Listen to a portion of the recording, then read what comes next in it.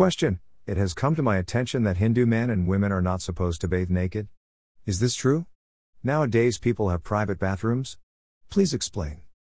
Answer: Bathing is not just cleaning of the body, but it is also a form of worship. People are preparing themselves for worshipping God by making themselves pure and clean, not just on the outside but also on the inside by chanting of mantras and bathing in holy waters. There is a lot to bathing than just preventing the body to stink in Hinduism. So keeping this in mind, we will proceed towards the answer.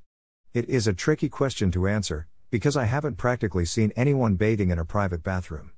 If I had, then it would make me a perverted creep, and the experience not so private for the person bathing.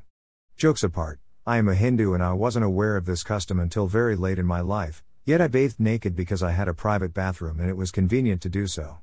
So now that I'm a monk and we have common bathrooms with no doors, and sometimes we bathe in lakes or rivers, I have learnt to bathe with my clothes on and change them too in public without practically exposing anything. So I'll answer the questions in two perspectives. 1. General perspective. 2. Spiritual perspective. 1. General perspective. Evil comes in all shapes and sizes, and it could be someone we trust and live with. So there is a possibility, probability may vary, from very likely to never, that one might plant camera while we bathe, more likely to happen to women, even if it is private bathroom, be it a hotel or your own house. There is a chance that one would do so for any random reason.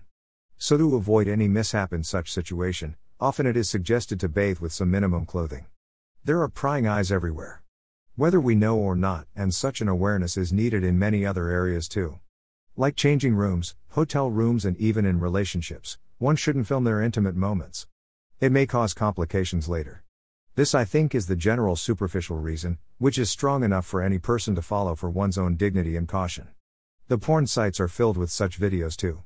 Spiritual perspective. 2.a. Overcoming lust, being extra careful. Spiritually speaking, lust is the biggest distraction for a human being, which deviates one from the spiritual path. It is the strongest in private.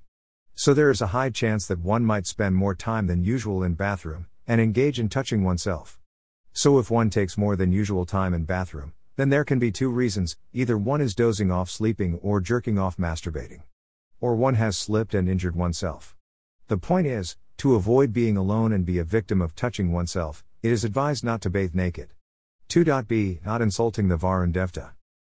In Srimad Bhagavatam Puran, the Gopis bathed naked in a lake or river Yamuna. Plaza refer Bhagavatam for exact details, and Lord Krishna took away their clothes.